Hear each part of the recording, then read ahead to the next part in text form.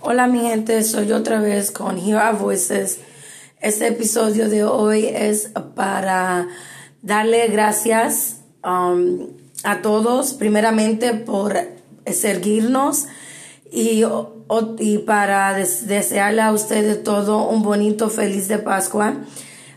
Yo estoy agradecida con Dios y por estar también con mi familia, mis hijos, mi mamá, mi sobrino, y espero que ustedes también puedan hacer lo mismo que yo y pasar su Pascua con su familia y sus seres queridos.